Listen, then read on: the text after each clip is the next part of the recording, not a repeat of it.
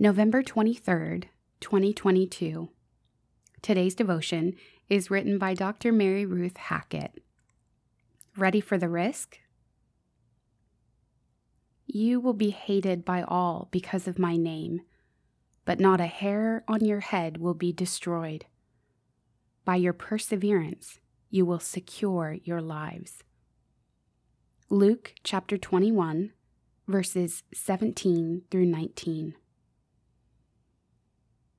I imagine myself standing in the crowd. Jesus paints a pretty grim picture. I will be persecuted, handed over by my friends and family, betrayed, and maybe even put to death. And yet, after a litany of abuse, he predicts that I will endure. He concludes that not a hair on my head will be destroyed, and that my perseverance will secure my life. Would I have followed him?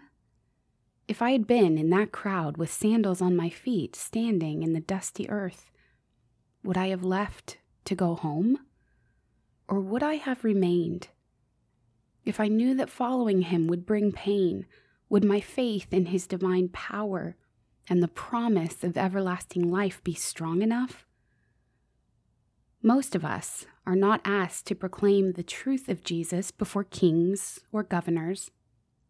We live in countries and communities where we are free to practice our faith. It is easy to pray behind closed doors and worship in peace and privilege at open churches.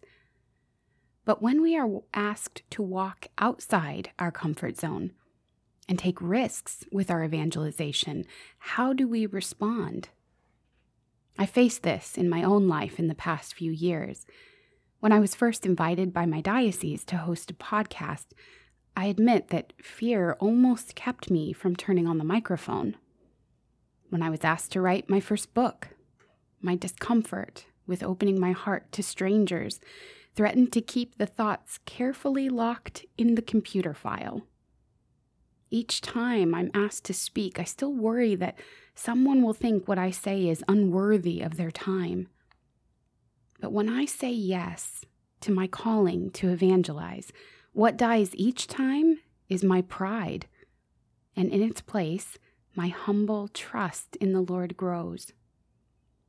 Following the Lord comes with risk, but when we aren't willing to risk our lives for him, it is our eternal life that we risk losing instead.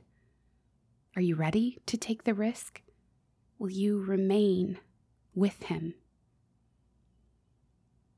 Lord Jesus Christ, we say yes. We offer you once again our yes. We want to follow you. We want to trust in you. Send us your Holy Spirit to help us today. In Jesus' mighty name we pray. Amen. In the name of the Father, and of the Son, and of the Holy Spirit. Amen.